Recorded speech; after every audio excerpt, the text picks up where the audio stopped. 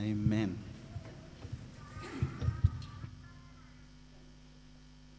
Morning, everybody.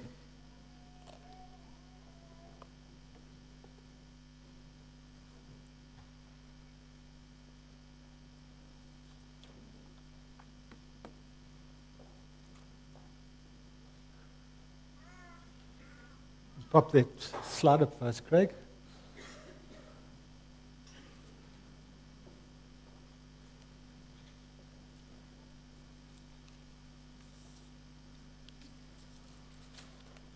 We might need to go old school this morning, but that's fine. You may see from the board hanging on the side, on the wall, that we are starting a new series today. It's a series that we've called Engage, and there are a number of reasons for that. I think one of those reasons is that through the ministry of this church and through what is happening in the life of this church, we want to see people coming to faith in Jesus. So every so often we process applications for membership, people who express the desire to be members over here. And I notice in the majority of cases, 99% of those cases, people who are joining the church and participating in the church are actually people who are moving from other churches. And that's fine. We don't minimize that. But I think for me the more important thing is we also want to be a church where we see people coming to faith in Jesus. But the other reason is that over the last, maybe about 6 months or so now, I've had a real sense of God alerting the church again to the importance of evangelism and reaching out to people. And it's been quite interesting. As I've spoken to different church leaders in the city, there's almost this common theme coming through. You know, it's sort of something you start sensing in your own heart, and then as you start to speak to other people, you become aware of the fact that there are other people who are beginning to sense that same thing as well. And then as I've been listening to preachers right across the world, a similar theme seems to be coming through over and over again. And you need to remember, when we go back to the Bible and when we go back to God's Word, that probably the most significant part of the story of the early Testament church was how many people were coming to faith. And you might say, well, you know, that was a very unique period in history and all of those kinds of things. Well, I guess that might be true to say, but the fact was that many people were coming to faith in Jesus. And the interesting thing for me is that they were coming to faith in Jesus in a climate that I would not call a conducive climate for people to come to faith. There was tons of persecution that was happening. You know, and you can selectively read the verses of Scripture in the book of Acts where it sounded like this was glory every day and it was amazing and it was awesome. But may I just remind you that people were being put in prison. People were being martyred for their faith. Saul was going around, he was throwing people into prison. James is beheaded. The apostles are beaten. This is kind of the ethos that's taking place as people were coming to faith. And the question I've asked myself is, how in the world was it that so many people were coming to faith when you knew becoming a Christian could cost you? It's like so different to what we've got today. And yet that's what was taking place in the New Testament at that time. And I think one of the, and Craig, if you wouldn't mind putting that back up for us, one of the things the church needs to keep going back to is the Matthew 28 and what Jesus said to his disciples. And let me read that to you again. There it is on the screen. It said, then the 11 disciples went to Galilee, to the mountain where Jesus had told them to go. When they saw him, they worshipped him, but some doubted. Interesting that some doubted even at that stage still. And then Jesus came to them, and he said, all authority in heaven and earth has been given to me. Therefore, go and make disciples of all nations, baptizing them in the name of the Father, Son, and the Holy Spirit, and teaching them to obey everything that I have commanded you. That instruction, you'll remember, was followed by something very significant for the early church. And we read about it in Acts chapter 1, where we have come to call that event Pentecost in Christian circles. And Pentecost is very simply was the outpouring of the Holy Spirit on every one of those believers that were meeting together just before Jesus ascended. And may I remind you, that was just about 120 people that were meeting together. But every single one of them is filled with the Holy Spirit. They are empowered by the Holy Spirit. And that small group of people sees many people coming to faith in Jesus through what they're doing and through the ministry that happens. Now, before I get any further into this message this morning, I've asked Michelle Cable just to come and share with you how she came to faith in Jesus. Got a wonderful story of what the Lord has done in her life. And Michelle, why don't you come and share that with us quickly, please?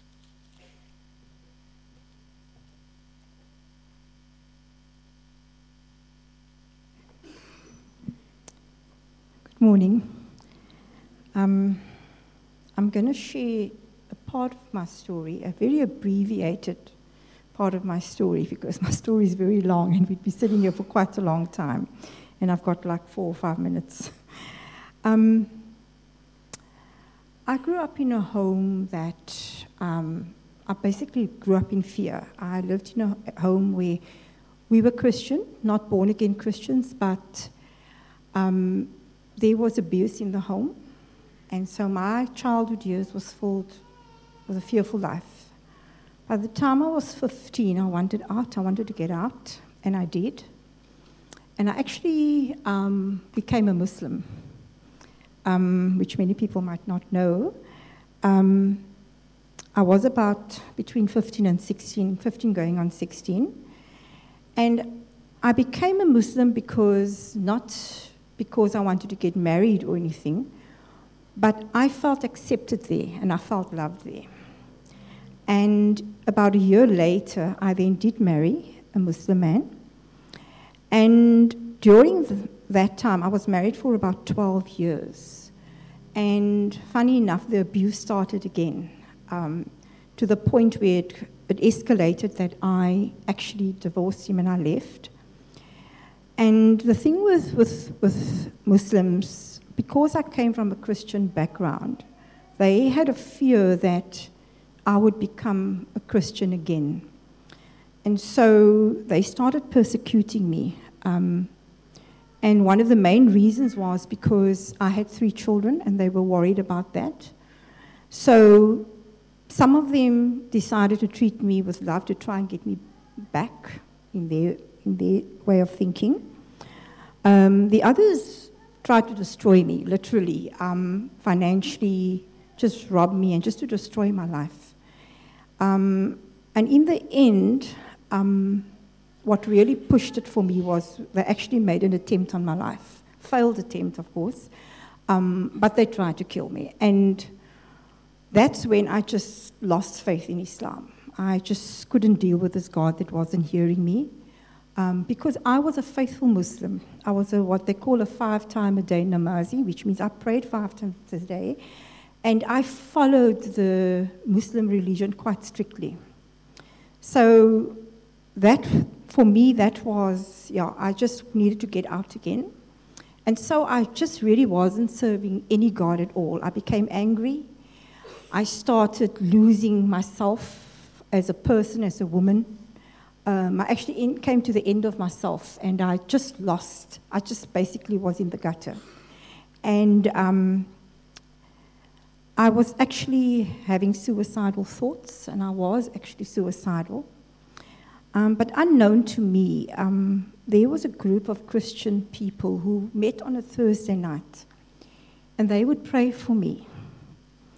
And it was on the 16th of June, 2000. My sister invited me to her home, and she was a Christian, and we were just having lunch, and I sat there, and I just heard the voice of God very, very clearly call me by my name.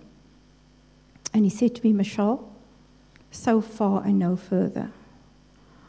That was an instant change for me. Something changed, something happened.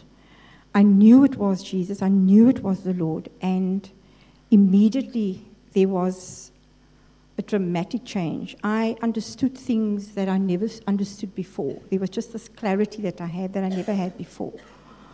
But a new battle had started for me. I gave my heart to the Lord, but a new battle started, and that was a spiritual battle. And when I talk about a spiritual battle, I'm not talking just about struggling to be a Christian. I'm talking about actual demonic attacks. Because even though I had left Islam, Islam wasn't going to let go of me. And it was going to do whatever it had to break me down and get me to where they wanted me to be. And I eventually, it took me about 10 years. I struggled with attacks for about 10 years, and it was really, really hard. The other painful things that I also experienced was actually in the church. I actually faced some persecution in the church, which was also hard, which actually made me feel like I didn't even want to be a Christian. But somehow God, in His mercy and His grace, kept hold of me. And I had a love for God that I really couldn't explain. So that is really what kept me going. And then there came a day when the Lord really took hold of me. And He spoke to me out of Psalm 138. He taught me two things. The first thing was, in verse 2, He said to me, David speaks to the Lord, and he says, "For you have magnified your word above all your name." And that actually shook me, because I understood that Jesus was the living word, but I also understood that the written word, God was saying, He had exalted above all things, even above His name Yahweh, and that is huge.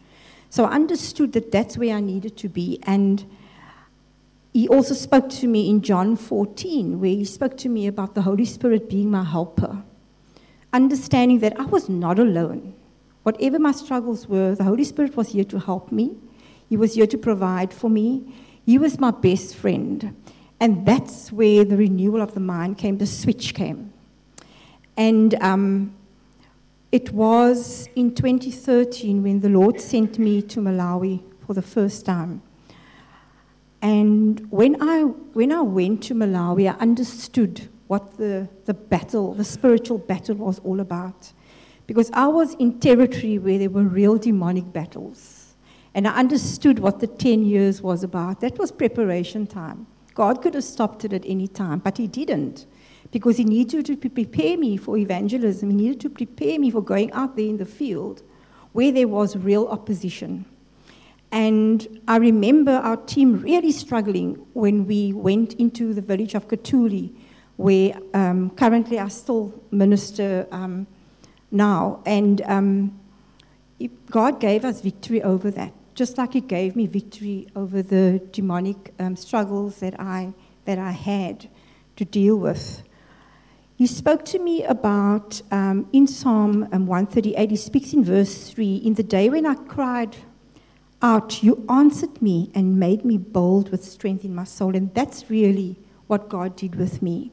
He made me bold with strength in my soul, and that's really how I could carry on, and that's how I could go into evangelism and just stick with the Lord. And in the end, He said to me in verse 8, "The Lord will perfect that which concerns me." And that is exactly what is happening now. God is busy perfecting that which He started within me. And the one thing that I really understood at the end of all this, when the Lord took me into Malawi, was I was called to serve the Lord, and not just serving by coming to church every Sunday, but actually going out there and telling people about the Lord. He specifically chose Malawi for His reasons, but that is what we are called to do. We are not just here to come to church. We are here to serve God. We are here to go out to make disciples of all nations and to tell people about Jesus. And so I understand that God is for me. I understand that He's not against me. I understand that it's His will and not ours, and it is His will for us to share His word. Thank you, Michelle. Thanks for sharing that with us. Now, earlier on, I asked the question, why is it that we discover in as we read through the Bible, that people were coming to faith on a regular basis, even though there was so much opposition and so much persecution. And it would seem as though the reason for that is that there was faithful and intentional preaching of the gospel, accompanied by demonstrations of the Spirit's power. And that was having a huge impact on people's lives. Now, this morning, I want us to take some time to explore the connection between what we are called to do as believers and what we are trusting God to be doing as He uses us. And Christianity spread because Christians were proclaiming the good news, and there were many demonstrations of the Spirit's power that accompany that preaching. So let's read from Romans chapter 15. This is near the end of Paul's letter to the Romans, and he talks a little bit about his ministry to the Gentiles. He said, I myself am convinced, my brothers, that you yourselves are full of goodness, complete in knowledge, and competent to instruct one another. I've written to you quite boldly on some points, as if to remind you of them again because of the grace God gave me to be a minister of Christ Jesus to the Gentiles, with the priestly duty of proclaiming the gospel of God, so that the Gentiles might become an offering acceptable to God, sanctified by the Holy Spirit. Therefore, I glory in Christ Jesus in my service to God. I will not venture to speak of anything except what Christ has accomplished through me in leading the Gentiles to obey God by what I have said and done. By the power of signs and miracles, through the power of the Spirit. So from Jerusalem all the way around to Illyricum, I have fully proclaimed the gospel of Christ. It has always been my ambition to preach the gospel where Christ was not known, so that I would not be building on someone else's foundation. Rather, as it's written, those who were not told about him will see. Those who have not heard will understand. This is why I have often been hindered from coming to you. Paul highlights the fact over here that it was because of what Jesus was doing through him that people in unreached areas were coming to faith in God. You see, there's something fundamental that Paul believed, and that was he believed it was God's will for people to be saved. I want to ask you this morning, do you believe it's God's will for people to be saved? Okay, that's great. So his priority in life, Paul's priority, is to fulfill the mandate God had given to him to go to the Gentile world with the gospel, because he absolutely believed that through the gospel people would be saved. That's what he says in Romans 15. He said, I was a minister of Jesus Christ to the Gentiles, so that the Gentiles might become an offering acceptable to God, sanctified by the Holy Spirit. Look at the way he views what God has done in his own life, in his testimony, when he writes to Timothy. He said, verse 15, we can pick it up there. Here is a trustworthy saying that deserves full acceptance. Christ Jesus came into the world to save sinners, of whom I am the worst. But for that very reason, I was shown mercy, so that in me, the worst of sinners, Christ Jesus might display his unlimited patience as an example for those who would believe on him and receive eternal life. May I put it to you like this? The passion that Paul had to see Gentiles saved was contagious. When you spoke to Paul, you knew that he believed what he was talking about. You were convinced by his own passion. Here's a man that says, woe is me if I do not preach the gospel. He's a man who's willing to lay down his life to preach the gospel. When you listened to Paul, you became convinced because he was convinced. And friends, part of this journey of us sharing our faith is if we ourselves are not convinced, how are others ever going to believe us? He was fully persuaded. This was something that he was very committed to. Listen to what he says in Romans 1 and verse 16. He says, I'm not ashamed of the gospel, because it is the power of God for the salvation of everyone who believes. First for the Jew and then for the Gentiles. Now, I'd like to propose or suggest to you this morning, I think that there's a mind shift change that needs to happen for people like us to be like Paul. Paul models for us, I don't believe we're all Pauls, but he does model for us what happens when we have this kind of conviction, when we are trusting in what the Holy Spirit is going to do. You see, people are saved because of who we are and what we are. Remember Paul's words in Corinthians, we are Christ's ambassadors, and as though God were making his appeal through us. Now, what is the mind shift change that needs to take place for us? Because I think when we begin to look at what Paul is saying, there's a change that needs to happen. The first change is this. We need to believe in miracles again.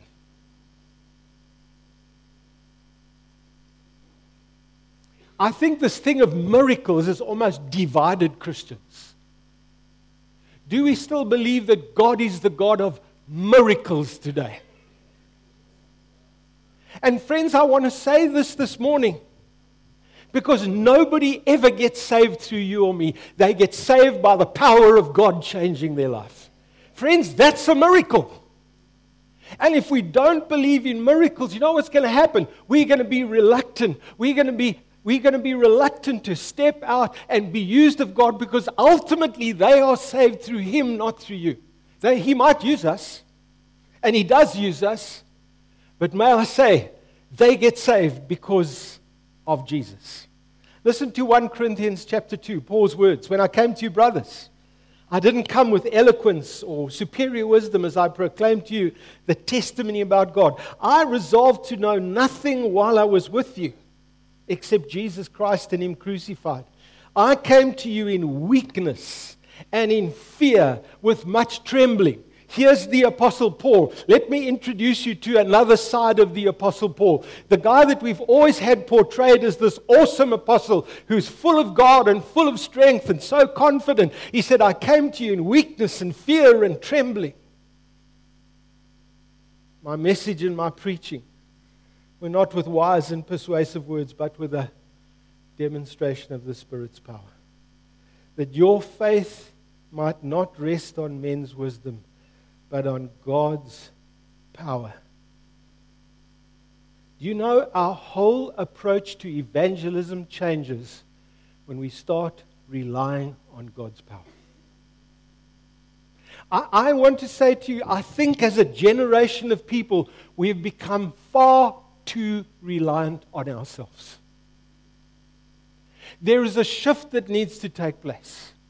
I've even prayed many times when I stand on a Sunday morning like this and I preach or I speak. I'm saying, God, am I relying on me, or am I truly relying on the Holy Spirit? I don't want to do it in my own effort. I want Him to work through what I'm doing. Believing in miracles. I think another mind shift change that needs to take place is very simply, God is going to use us in different ways, but I want to assure you He's going to use us. You remember 1 Corinthians chapter 3, I planted the seed, Apollos watered, God made it grow. Do you remember Paul has to ask the Corinthians this question, so who is Paul, who is Apollos, who is Peter? Now, I want to tell you who Apollos was. He was one of the most profound preachers going at the time. He would have been one of the guys you would have YouTubed first if you wanted to listen to a good sermon. Who was Paul? Paul was the great apostle, the great theologian, the great thinker of the day. That's who he was. Who was Peter? Well, he was one of the 12, one of the 3 that was closest to Jesus. You know what Paul's answer to that is? Who are they? He said, only servants through whom God is at work. And the point is this: He will use you and He will use me differently, but He's still going to use us.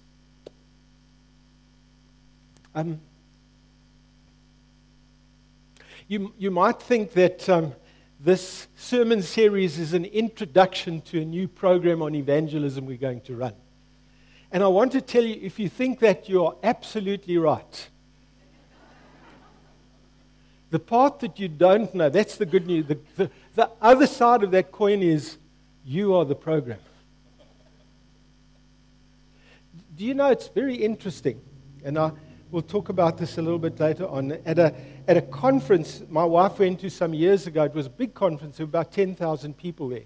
They asked people to indicate how they'd come to faith in Jesus. 80% of people indicated they came to faith in Jesus through the love and concern of one person.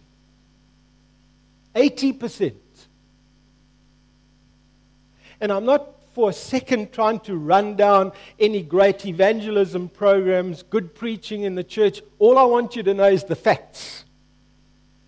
You know who the greatest instruments are in people coming to faith is us.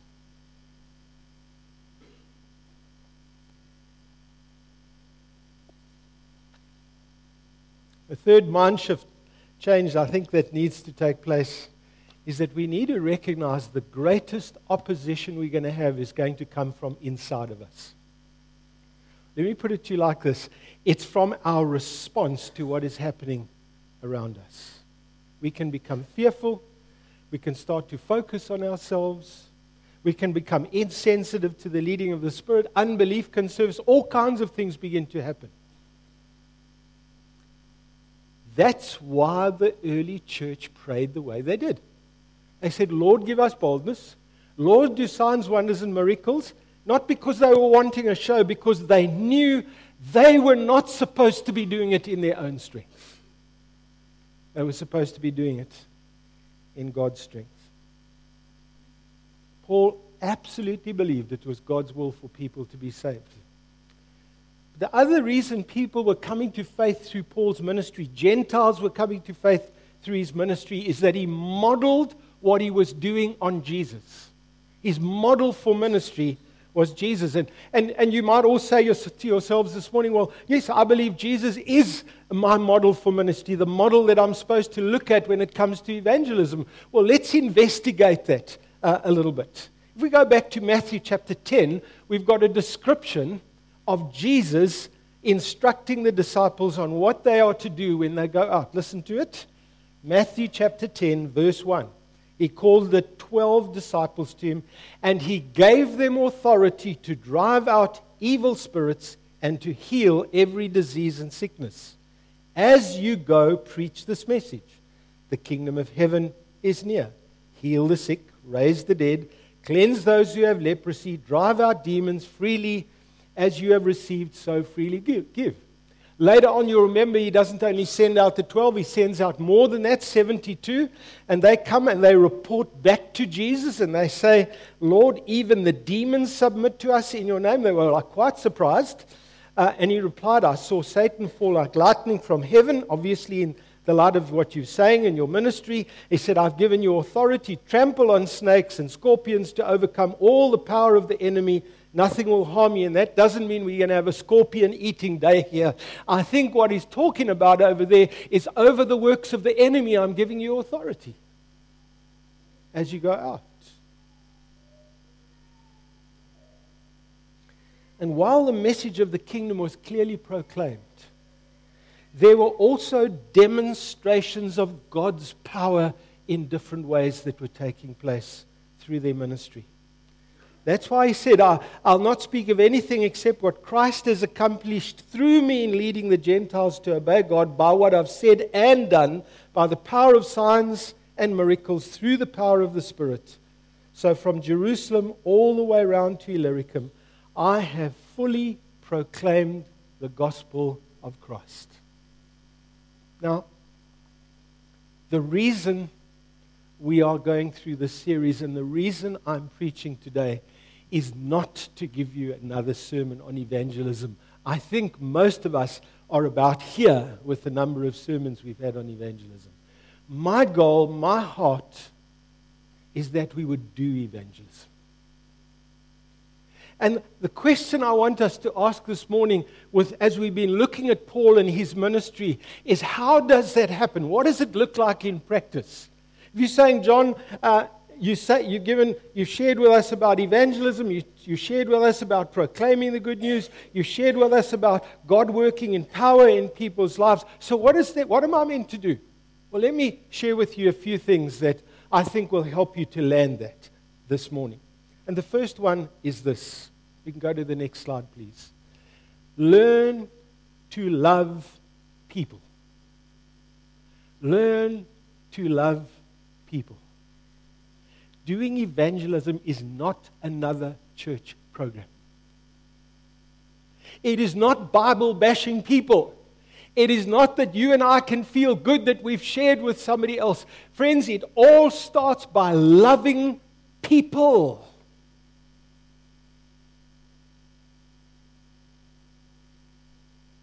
You remember that when Paul was writing to the Corinthian church, and he speaks about all of the amazing things that you can do, and he says, if you haven't got love, then somehow a lot of what you're doing is a waste of time. And I don't know about you, but sometimes I find Christians are the most critical people of everybody in society. And I'm not saying that we must accept what's going on, but somehow we've got to learn to love the unlovely and the unwanted. Something we need to ask God to do for us. Think about it like this. If you are sharing Christ with somebody and you don't love them, guess what they'll pick up? The fact that you don't love them. Have you noticed that? People pick it up like that. How often wasn't Jesus himself criticized by the religious people of the day because of where he went, who he spoke to, and the people he really loved and cared for? The Bible says he had compassion on people, and he ministered to them. And all I want to say this morning, if we're going to get practical about this, let's begin as people by saying, God, help me to love people.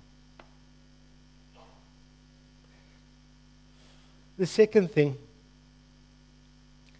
discover how the Holy Spirit is going to use you. We are all different here.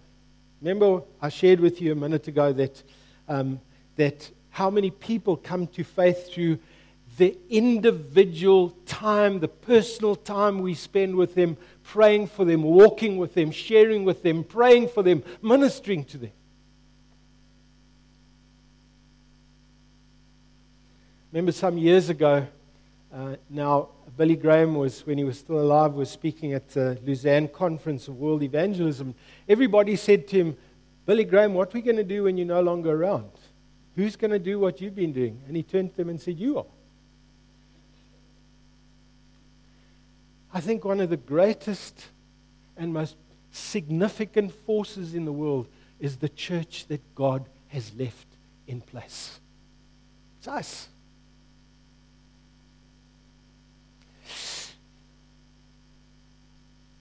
Thirdly, be yourself. Be yourself. Let me read to you from Romans chapter 12 and verse 3. For by the grace given to me, I say to every one of you, do not think of yourself more highly than you ought, but rather think of yourself with sober judgment in accordance with the measure of faith that God has given to you. Friends, stop comparing yourself to other people. We're always looking at somebody else and saying, God, I'll never be able to. Well, what's God want you to do? And what's He want me to do? As long as I keep comparing myself to somebody else that God is using in a different way, I'm never going to do anything. I'm going to be paralyzed. Because I'm always going to say, well, poor me. Just have a great evaluation of yourself. Say, I'm God's child. I have the Holy Spirit. God can use me. He's made me uniquely. He's given me spiritual gifts. So what's God want to do with you?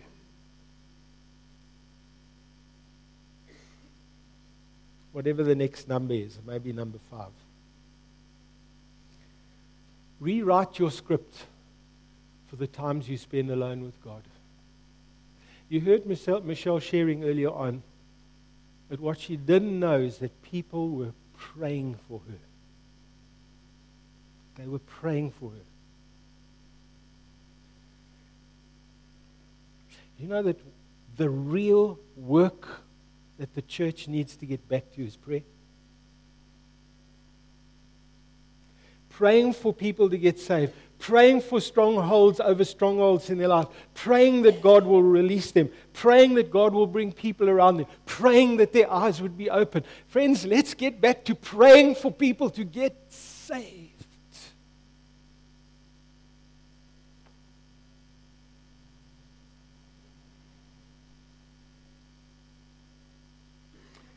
The next one is maybe an unusual one for you, but it's what I call ministering out of overflow. You know, when you've spent time with Jesus, you tend to talk about Jesus. It's what is God doing in your heart? What's God doing in your life? That I've been with Him and I've been in His presence. People spoke about the Lord because they were full of the Lord. I think that's something of what John is speaking about in his gospel when he says, if you remain in me and I remain in you. Stay plugged in to God. There's so much that wants to push us away. The next one, leave the miracles up to the Lord. It's like, you don't have to save somebody. God does that. You don't have to try and save them. God does that. All you've got to do is be His instrument.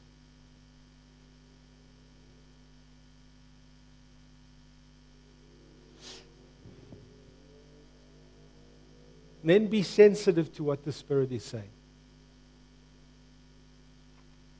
In the ebb and flow of life, you will discover that God is going to speak to you and lead you. That's what God does. It's not something weird and unusual. It's normal Christianity to be led of the Lord.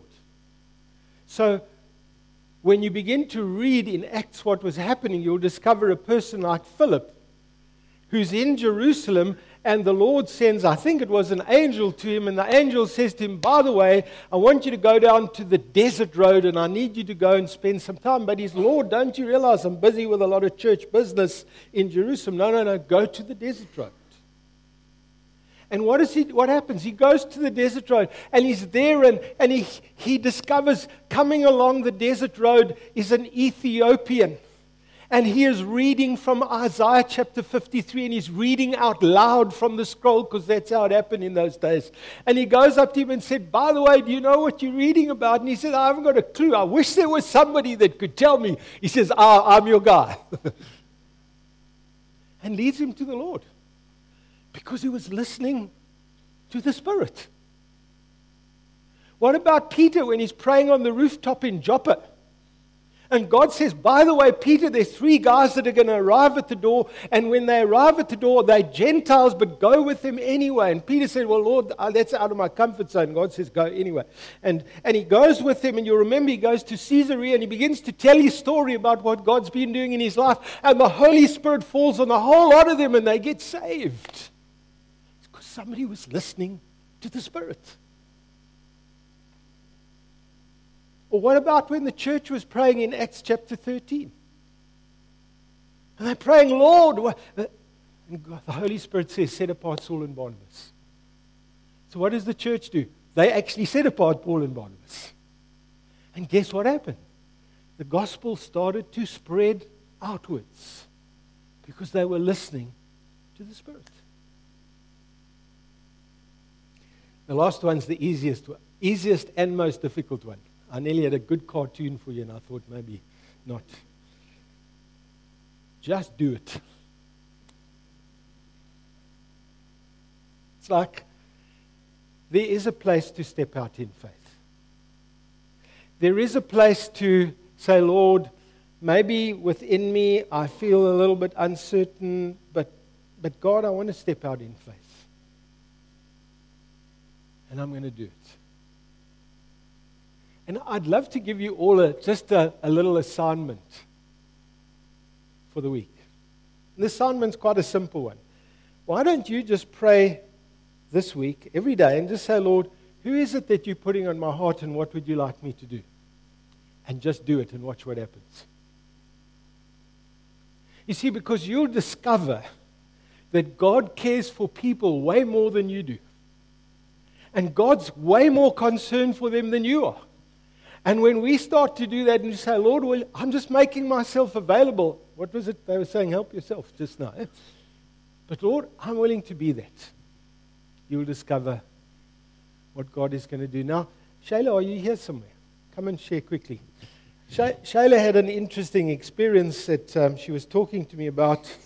And something I've asked her just to share with you this morning briefly, and how the Lord touched her life for the people around about her.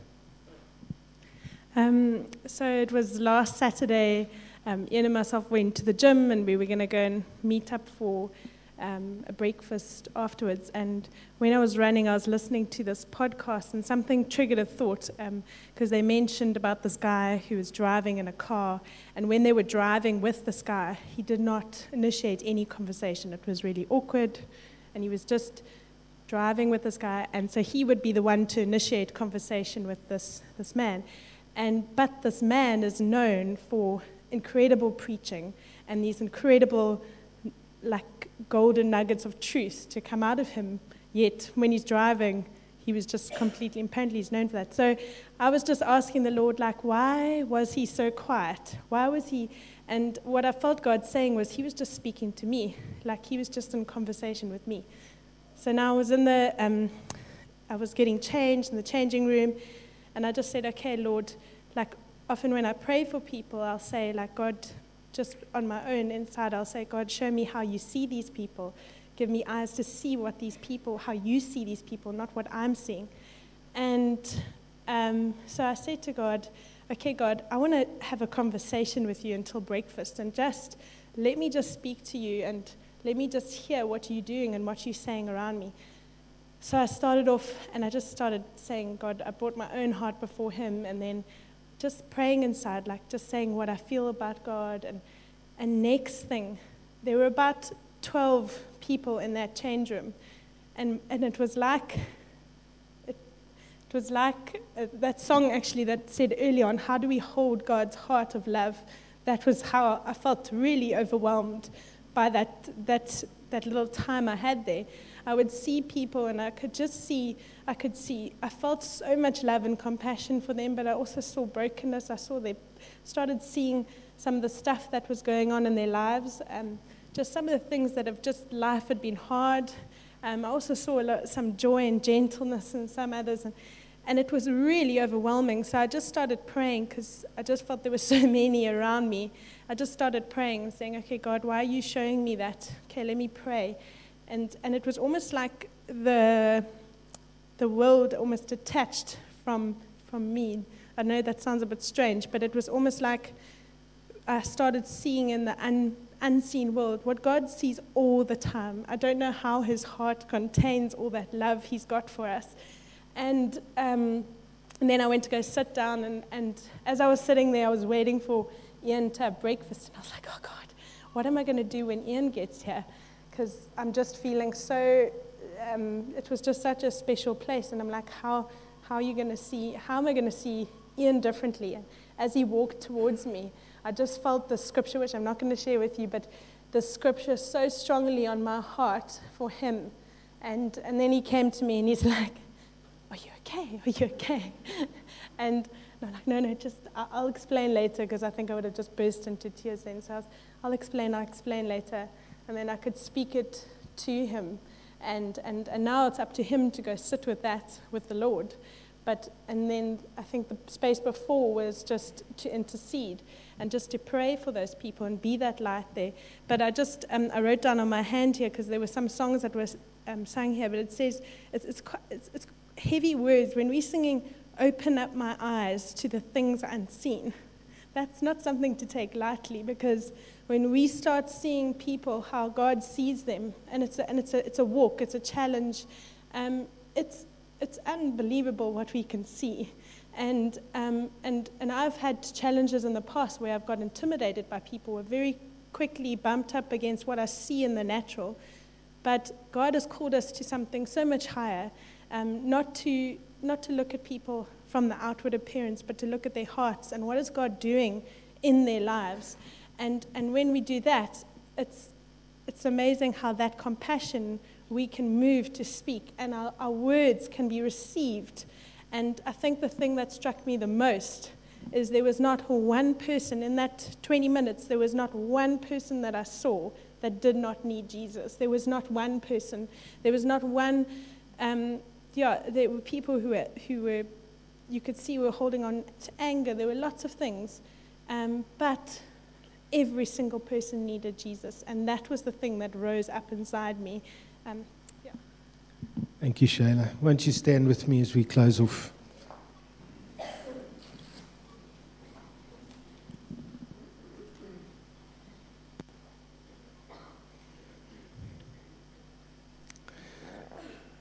I'm really hoping that for all of us here, just God is moving our hearts to come into alignment with His heart for the nations, His heart for our city, His heart for our families, our children, our friends around us, that we may really have the heart of God as the church.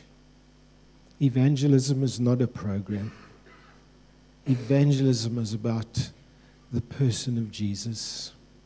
Evangelism is about people being saved by the power of God. Evangelism is God using ordinary people like you and me to minister to others, to serve, if you want to use that word rather, to serve those around about us. But isn't it true to say we can't stay quiet anymore? We cannot.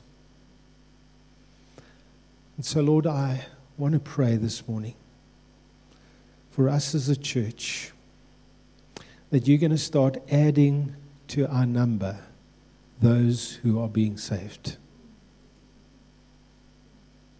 I want to pray, Lord, that you will use people in this church. You will use them to love other people. You will use them to speak into other people's lives. You will use us to serve people. Lord, you will use us to make an impact on other people's lives as you work through us. Lord, will you give us boldness? Not so that we can be big and strong in ourselves, but Lord, may we have boldness to serve you. Lord, I pray that you will demonstrate your power through signs and wonders and miracles. Lord, that people will be aware that the God of miracles is at work in their lives. Father, we want to pray this morning because we see and we know and we understand your heart for people. And Lord, I pray this in Jesus' name. Amen. Just for any of you here, if you would like Michelle just to pray for you this morning, I'll also be available in the front. If you'd love some prayer, please feel free to come through and we can share with you.